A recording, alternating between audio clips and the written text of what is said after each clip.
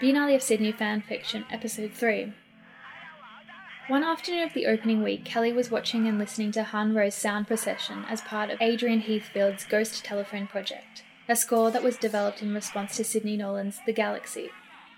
Ghost Telephone was a sound installation that incorporated Nolan's little exhibited and relatively unknown work, speakers that played Han's score, and the gallery installation staff who pushed the painting and speakers, becoming a choreography that gently weaved its way through collection galleries of the Art Gallery of New South Wales. Ghost Telephone invited the audience to follow its journey. Kelly thought about how the work spoke to all other works as it moved through the institution. She wondered what it was saying, how its presence created an eeriness, how it suddenly made the young girls in the Arthur Boyd paintings take on an unattractive, menacing tone, how they were probably always menacing, how the Galaxy seemed delighted that it had at last been given the spotlight, waving hello to the more famous Nolan works of the Kelly gang, the ones more loved and in their dedicated room.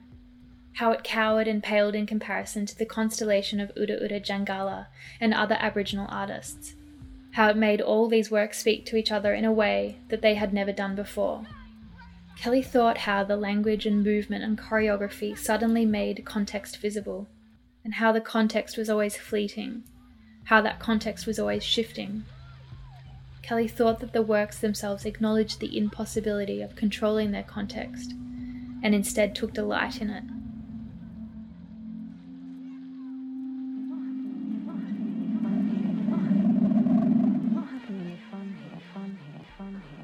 When did mediocrity and banality become a good image for your children? I want my children to listen to people who fucking rocked! I don't care if they died in puddles of their own vomit! I want someone who plays from his fucking heart! Play from your fucking heart! I have a question. In some of the reading that we were doing, there was an article about the suicide rate in Australia with young men that it seems to be pretty high.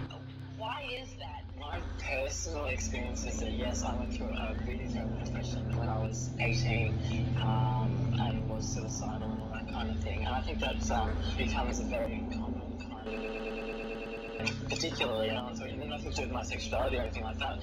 I think a lot of young men, particularly in urban places in Australia, find it hard to find their bearings.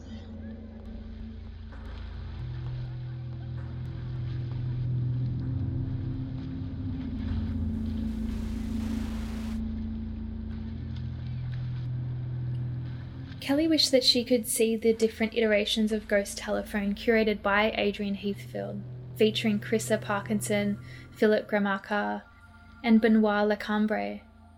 But she would not be in Sydney, and so she would not know how their various choreographies would create new contexts and enable new conversations between artworks. In Stephanie's The Future Is Already Here, there was a rigorous 3-month-long shifting program of ephemeral work, and for even the most dedicated of viewers, it was impossible to capture everything. Instead, something else opened up in this futility of complete comprehension. More gaps and voids. Room for multiple conversations and multiple perspectives. Room for multiple voices, multiple audiences. The artwork as conversation moment gestures to all other conversation moments, to a history of diverse conversation moments that extend out from the Biennale to the ecosystem of the world.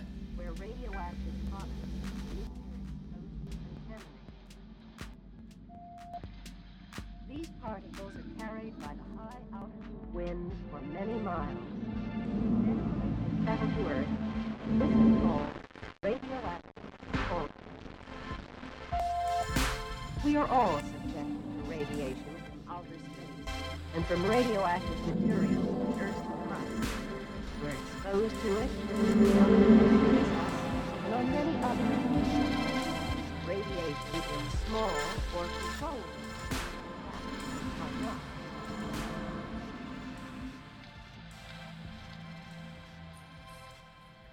Aidan Madden and Beth Caird make one of these works as conversation moments of time, sound choreographies, music texts.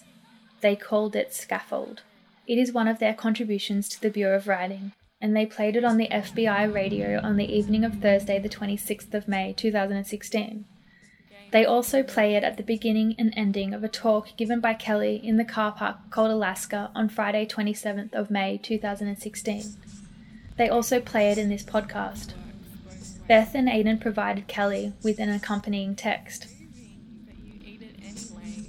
It was disappointing that the obituary writer was an extreme pedantic gossip. At Circular Quay, I ask a woman the name of her 2 dogs tied up to an iron fence. This one's named Mummy, this one's named Betty White. To experience the sensation of having a song stuck inside your head is to be part of a community with others who repeat it with you. Silently and for a time, and sometimes sweating, flu symptoms, telephone cliche, build up, push up, all purpose.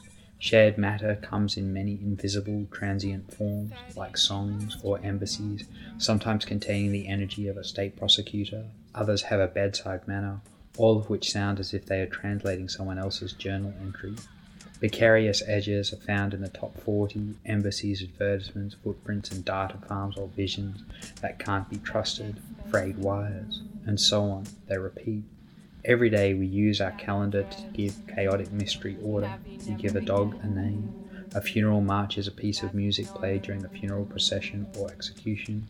At the end of the ordeal, you'll say, whistling, "Don't tell me, I'll catch it," when you simply want me to say, "I can hear it too."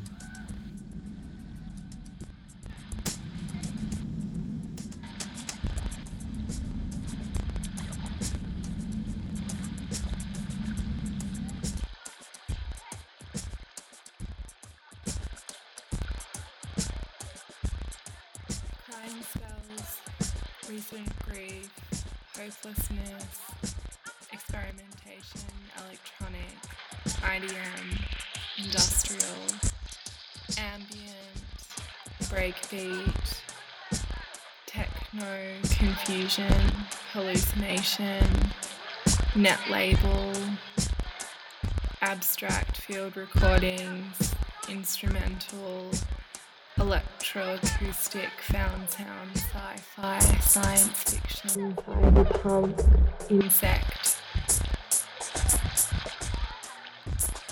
harsh noise, out of this world, mind-bending LSD, mescaline, DMT, DXM, modular mushrooms, generative effects, delay, reverb, distortion, hybrid.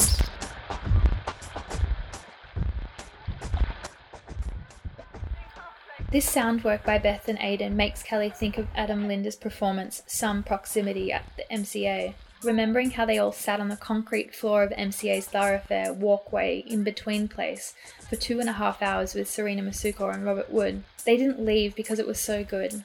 They were all creeps who couldn't stop watching Adam and Justin dressed in navy blue jumpsuits with rope belts, their top buttons done up. They were all in awe of the beautiful internal logic created by the work. How in a walkway that was constantly being punctured and penetrated by bodies moving to and from building services like storerooms and bathrooms, a self-contained world was built. This is the way that Beth and Aidan's work is to be experienced. A punctuation, a sound that finds a gap and inhabits it, stumbled across by an audience unbeknown. A reflection of the space of the institution, its intermediary zone between public and private. MCA, the Biennale, artists not from Sydney, artists in the Bureau of Writing who are simultaneously in the Biennale but not on the list of artists from the outside, them as collaborators, critical reflections, written as a score, mutated into choreographic embodiment, as the audience orients themselves to it and around it, orients themselves in the lovely, slurred, dark words. Kelly loved how Beth and Aidan used the language like Adam did to build and break down walls. In the case of Adam and the performance of the artists, and in the case of Aidan and Beth and the performance of the audience. Kelly loved how both works indicated context of community. In the case of Adam, the shared language of the arts world. In the case of Aidan and Beth, the shared language of popular music. Both works gesture to the inclusion and exclusion of performance, the omission that occurs when a work hinges on a moment. Here is a list of materials of Scaffold. Cardboard, metal chain, generic painkillers, reconstituted orange juice, crying spells, earthenware bricks, an airlocked laptop, abandoned geocaches, 2 privately encrypted keys, 30 Industrial Park Drive, Brooklyn 3012. Bill Hicks screaming, "Play from your fucking heart." Headphones, public pool water, floorboards, the sounds of a lightning storm striking the atmosphere above the planet Jupiter. One aspirational elevator, radio scanner, phone calls recorded from home phone line, failure pop, devcore, file names, good rhythm, juicy, sad song again, trill bit, second-hand communication from a cafe manager unhappy with the experimental direction, the piece of fabric that is torn from your clothes as you try and jump the fence, memories of some proximity, a cruise ship named Celebrity Solstice, the sound of a freight train rolling through the town my mother grew up in, teens discussing the disproportionately high suicide rate of young people in Australia, an explanation of nuclear fallout, wind particles, women exclaiming, "They're not having any fun," a private grief calendar, and a hidden quote from The Drumhead by Jerry Bibby, which reads, "While kids would re-employ a melody to service their needs at every given present, this remixing was an ingenious trick and an extension of their being in two places at once. I know it might have been assembled from a prickling satisfaction, well-heeled ignorance and or collective willful amnesia. It didn't matter much. It was tough out there on the field, requiring them to capture all the arsenal they could get their hands on, and there was a lot of it." This is a list of materials as an attempt to describe in totality the context of the work's creation. This is a futile attempt, but is an attempt all the same. This list of materials includes a series of shared moments or experiences. Particular phrases correspond to particular events. As you sit and listen, these particular phrases might evoke particular actions that slowly become apparent. Or they may not. They may literally mean nothing to you. The text is spoken, sung, and danced. The voice you hear, Beth's, is abstracted, placed through multiple filters. As she says the words, they break down. They get stuck on other sounds in the recording. Words distort. They become mere vowels. They stretch, elongate, cut off. They are an attempt to describe everything, but they allude to more. Kelly thinks of Adam Linder and his work, of the words said backwards and forwards and said over and over again. The simple actions of his and Justin's steps, of stepping forward, backwards, sideways, sidestep, abstracted. Through this abstraction, the audience makes their own connections and project their own thoughts. Connections are made everywhere. The Biennale becomes an ecosystem of connections. For some proximity, text covered the walls of the MCA Hall, the space of the performance. It was spoken, sung by the performers within the prescriptive conditions of its presentation. These prescriptive conditions were outlined clearly in the contract, also found on the wall of the hall, which set forth the rules of the performance's engagement. His work was both transparent and opaque.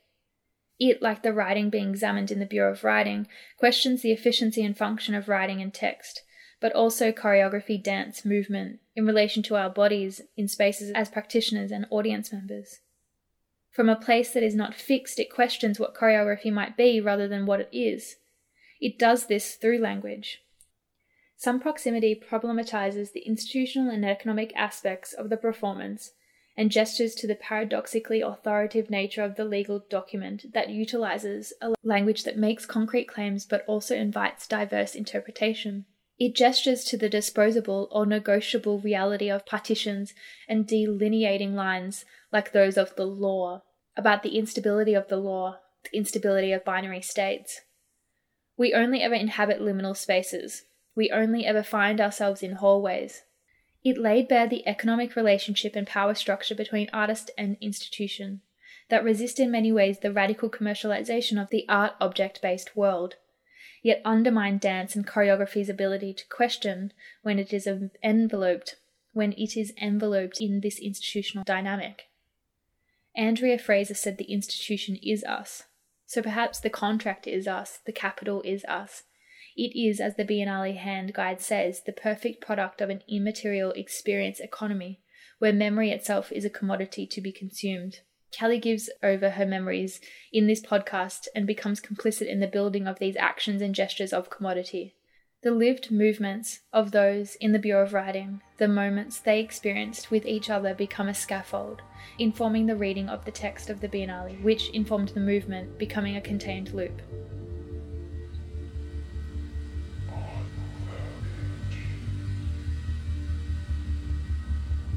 Biennale of Sydney fanfiction has been written for the Bureau of Writing, a collaborative writing program designed for artists and presented alongside the 20th Biennale of Sydney, in association with Artspace Sydney.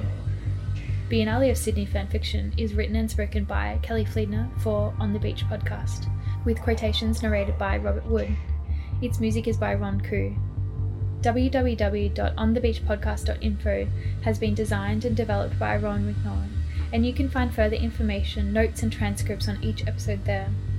This episode featured the sound work of Scaffold by Aidan Madden and Beth Card. The Bureau of Writing has been assisted by the Australian Government through the Australia Council for the Arts, its arts funding and advisory body. It has been made possible through the generous support of the Kia Foundation, and On the Beach is supported by the Victorian Government through Creative Victoria.